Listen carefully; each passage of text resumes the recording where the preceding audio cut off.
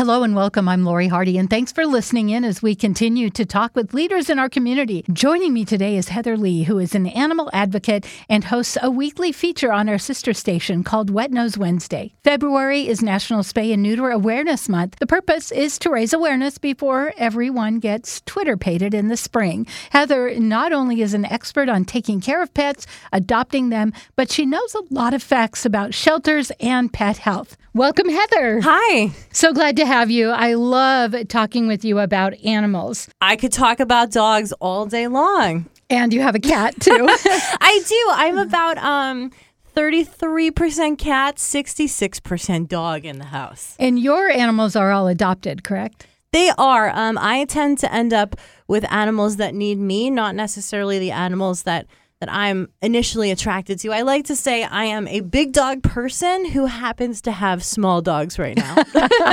One of the things I love is, for instance, you meet the airplanes when rescues fly in, and you had that great trip last year. Can you tell us about going to pick up a dog? Yes. So I have volunteered in all aspects of rescue, and I've really grown to love transport. We're very lucky here in the Pacific Northwest to have a healthy rescue system compared to some other places in the U.S.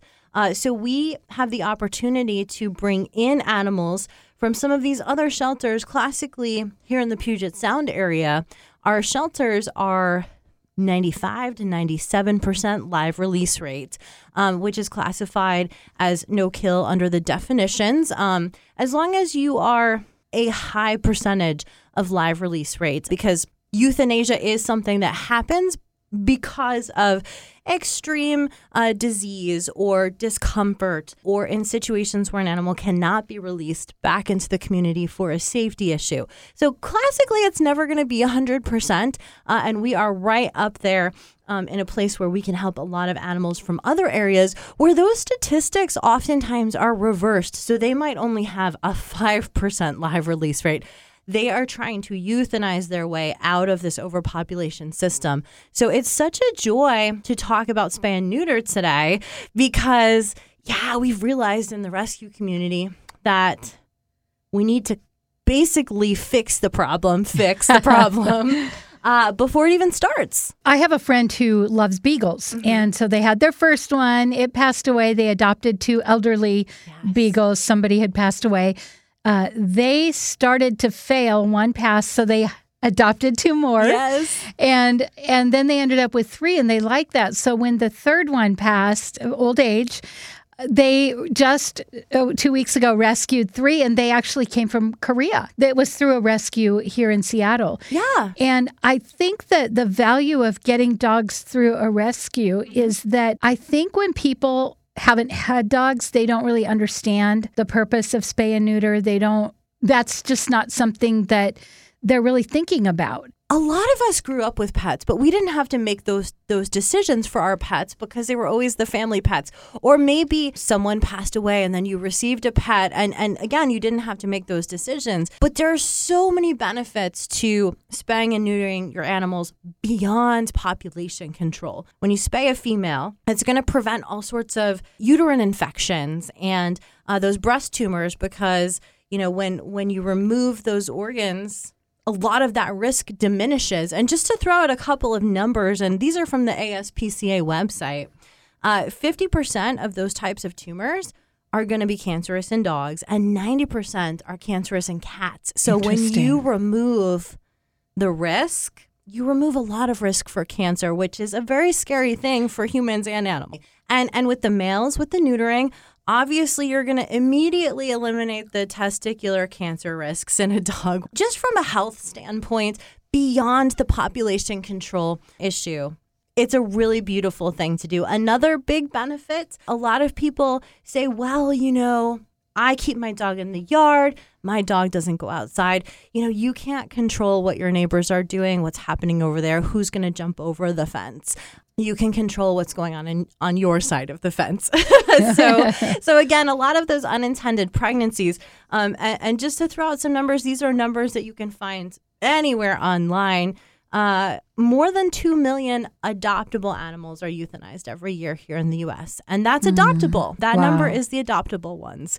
So I think that that's a really jarring number to recognize. You're referencing your friends with the Beagle rescue. A lot of people don't realize that you can adopt any age, you can adopt any breed, because there are a lot of specific rescues out there. Right. So it's not one of those situations where you say, oh, I want a small purebred dog and they only have big black bully mixes at the shelter. No, that's not true at all. Exactly, yeah. And one of the beautiful things about rescue and breed rescue and transport is that we're living in a time with the internet the way it is, where knowledge exchanges quickly, and we're able to bring you those dogs that are right for you. The rescue community is really passionate about making those matches that are going to be forever. Well, I honestly believe, I have 2 dogs right now, and oftentimes we watch a friend's dog, and they play better when there's 3 of them together. And if they're home alone, most people work. Most of us don't have the advantage to be home all day, so they have companions. Yes. I heard a statistic, and I can't tell you where I heard it because I didn't read it recently, but it was something like, if we wanted to clear the shelters right now, every adult human would have to adopt 7 animals today. Really? So when you talk about 1 or 2 or 3, yeah, those numbers are great. But the reason why we need to spay and neuter is because we literally could not adopt out all the animals that are available today. So what would you say to somebody who's kind of got the attitude of, well, I don't want to do that. I want to have the freedom to maybe think about having pups or kittens. I just look at it as, we have an overpopulation problem right now. And if you're not part of the solution, then you're part of the problem. I get into a lot of impassioned moments where I want to sit behind my keyboard and I want to make comments on Facebook posts. And I never do. I stop myself because there are people that you will never convince. You will never convince to spay or neuter their pet. You will never convince to not go to a puppy mill to purchase. You'll never convince them. They are very set in their ways. So I like to focus on the people that we can change, and the uneducated people versus the people who have the education and choose not to. So if there's someone out there who's like, wow, I didn't realize that I could get a purebred animal that has nothing wrong with them. There's still this stigma that animals end up in a shelter because there's something wrong with them. And it's simply not true. I don't know how often. I'm at a shelter. I regularly visit 5 or 6 here in the Seattle, Washington area, and I'm there once a week at least. And a large percentage of the animals I see every time I'm there are there because someone passed away. A lot of times people don't have those plans in place. Other topic, we don't like talking about our own mortality. Exactly. We don't like making plans for it. Or wills. Right? So a lot of times there's only a verbal discussion about animals and where they would go. And when the moment comes down to it, those family members or those friends are unable or unwilling to take that animal. So a lot of times, very well loved, babied, cuddled, coddled, cared for animals, many times purebred animals, end up at shelters because their owner passed away. Also military. We live near a military base, and people think they're set. They go ahead and finally get a pet for the family, and then they get sent overseas. Yes. If they can't foster, then the pet has to go to the pound to find a new home. And that's always so heartbreaking, but it's not that it's a problem child, basically. Exactly. And there are so many programs in place with the military families. But if you are interested in helping out as an interim foster, when people do join the military and you want to foster an animal for a tour for someone, there are so many services where you can volunteer. They need a lot of help in those situations as well. But back to the spay and neuter situation, many animals do end up in the shelter by no fault of their own. So I think that's something for people to recognize, that it doesn't mean something's wrong with them. Right. One of the really beautiful things about adopting from a shelter, as opposed to buying a dog, is that you already know a lot about that animal, and that animal already knows a lot from being with volunteers. I hear very often from people, well, I just lost my beloved dog of 16 years and I just can't lose another dog. So I need to get a puppy so that I have them for absolutely as long as possible. And I understand that. But I think what we need to recognize when we are not in a moment of grief is that a lot of times grief will lead us to these irrational decisions where maybe when you're thinking in a different state of mind, you might say to yourself, well, is it worth it to get an animal that's 2 months younger? Right. That is not already spayed and neutered, that is going to support a system of homeless animals? Does my lifestyle even support a puppy with potty training and teething?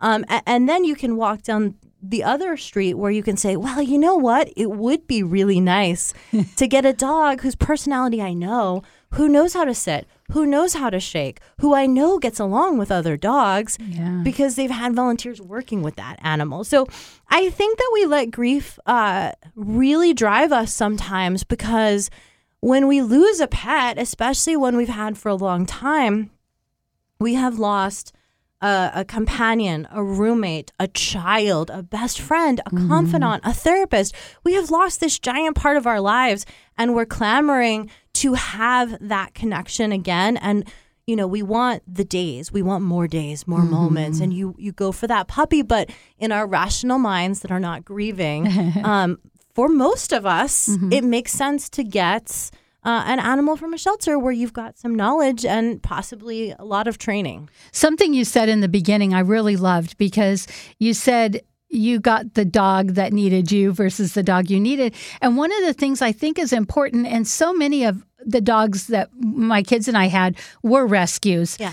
And I think that when we kind of let go of about us, let it be about the animal, we're all going to get, for lack of better, blessed, because when you rescue an animal, they know they're rescued. And I just love all dogs. I love all animals. And sometimes I get into these conversations with people and I say, well, you know, I don't have a lot of restrictions in my life. You know, I don't live with an elderly person, for example, who might get knocked over by a big dog. I don't have a small child with little tiny fingers that might have issues with sharp teeth. So I'm in a position, I have a house with a yard that's fenced. I'm in a position to say yes to a lot of animals that other people might need to say no to, no matter how large their heart is. So I have that advantage. And then I love them all. Yes. I mean, I really do.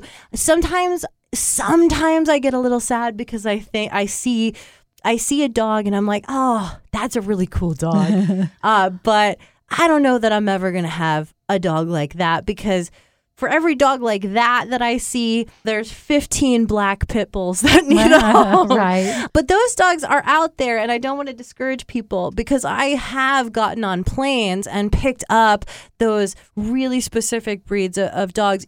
If you have a tiny bit of patience, you can find them. I mean, I have a friend who wanted an Italiano Spumone, which is a very rare breed here in the U.S. I have another friend who wanted a Clumber Spaniel, another more rare breed here in the U.S. And each of them found their dogs at rescues. Each of them found less than 2-year-old dogs, and it took them about 9 months to locate those dogs and get them. And in the scheme of a lifetime, and when you're locating your best friend, if you do really want one of those rare, hard-to-find dogs, you will find it. You really will. I promise you. And there are people like me who will fly anywhere across the country to help you. Well, my friend, the Beagles, all the way from Korea. I think, my daughter has adopted 3 foster children. Oh. And the littlest one is, they think maybe has Asperger's or something. Well, they also didn't mean to get another dog, but the kids saw it at one of those fairs. My daughter's raised with dogs, so they know about dogs. So they ended up adopting this dog. And that dog, even though they have another one, that dog and the youngest have so bonded. It's just amazing. I grew up with animals, and I can't imagine growing up any other way. It, like you used the word earlier, blessing. It is such a blessing. I feel like there's so much compassion and there's so much companionship and so much of an understanding for life outside of your own when you have an animal as part of your life. So I love when people introduce animals to children because I was lucky enough to be one of those children. What would you say about volunteering or donating to a shelter? So I'm not sure if you posted this, but a few weeks ago I saw a bunch of little kids at a shelter reading books. They were all sitting. Was that you? It was not me, but I have seen that before. Yes. So here's something to keep in mind too. If you're listening to this and you're like, I spay and neuter, yes, I'm that person. There are some really cool programs here in the Seattle area, Pacific Northwest, and the entire country as a whole. And honestly, if these programs don't exist where you live, go start them. I love that. Go start them. You can, because we've got a great business model here. So you can say, hey, local shelter here in the Midwest where I live, they're doing this in Seattle, Washington, and it's going really well. So we should do it here.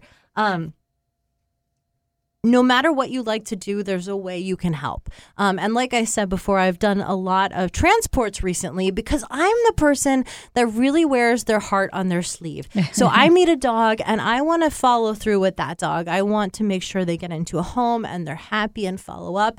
And it was getting to the point where, Lori, I was spending upwards of 40 hours a week at the shelters because I was just walking and I was getting there early and I was staying late and I was looking at charts and I was following up. And I just said to myself, I need to either change this up or take a break because emotionally my kind of bucket of available energy was depleting really rapidly. And I found transport, and it's one of those things where I'll pick up a dog that needs a ride, and I don't have enough time to attach with them the way I might if I was walking them every day or if I was fostering them in my home, because I have a very singular job to do, which is pick them up from one location and get them safely to their next location. And on their way, I like to tell their stories because I felt like a lot of times the transport stories were getting lost in the shuffle. You might know, oh, this dog's from Texas, but you don't know between Texas and here what happened. So I like to take advantage of those moments on the way to start telling the story, to start getting people excited about that particular animal and maybe start making that connection. Most of the shelters you can put in an application ahead of time, or some shelters give you the ability to do a 24-hour hold on an animal. So I liked to start those stories on the journey. And for people to be able to see a dog in a car or a dog in a carrier getting on a plane with me, those are the moments where they can really imagine, oh, I can imagine me being that person. Right.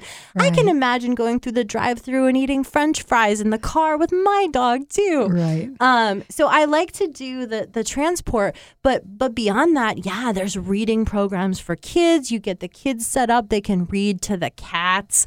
They've got programs where you just kind of sit around with other humans and you stuff Kongs. You'll sit there and stuff peanut butter into some of those Kong toys for 5-6 hours on a weekend day or an evening, and you will get to do it with friends and you'll make new friends and it'll be a beautiful thing. A lot of the shelters have thrift stores that fund them. So you can volunteer at the thrift store.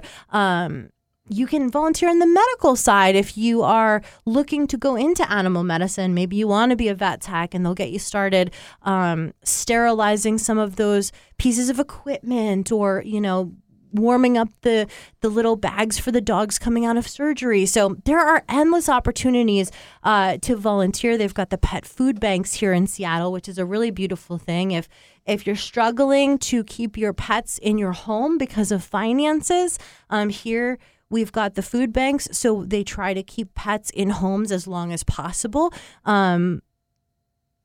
life happens, and sometimes people lose their jobs.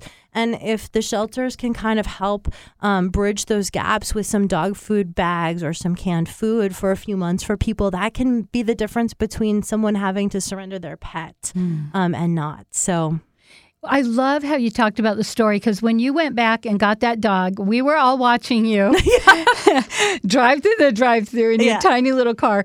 And what I love about that is whenever there's a animal on the news that is abandoned and rescued, very significantly, publicly, maybe like a cat that's been thrown in the garbage, those horrible stories we hear, everybody wants that animal.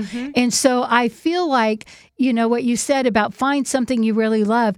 For me to watch you, it's like anybody that would be watching that video would be like, I want that dog. Yes.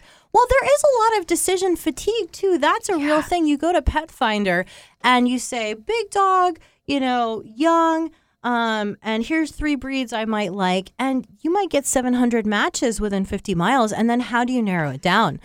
So it's a lot easier for people to say, okay, here's an animal that's popping right into my Facebook feed. I'm having a connection. That's the lifestyle I live. So making it easier for people to adopt is something that I'm passionate about. And just like you said, it starts with the spay and neuter initiatives. It's funny that you mentioned the cats in the trash. We've got a music venue here called The Gorge down in George, Washington.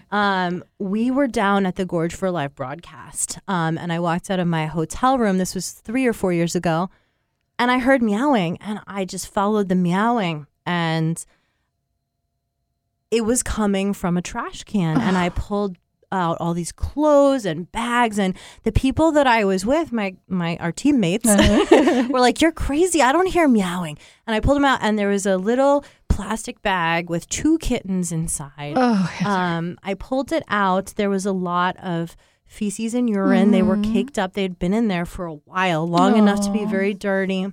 We rushed them into the hotel room, cleaned them off, rubbed them, got them going again, and a local vet down there stopped, picked them up, rehabbed them, and they got actually adopted by someone at that clinic. But, you never think that that's going to happen to you. You never think I'm going to be the person that finds the cats in the trash.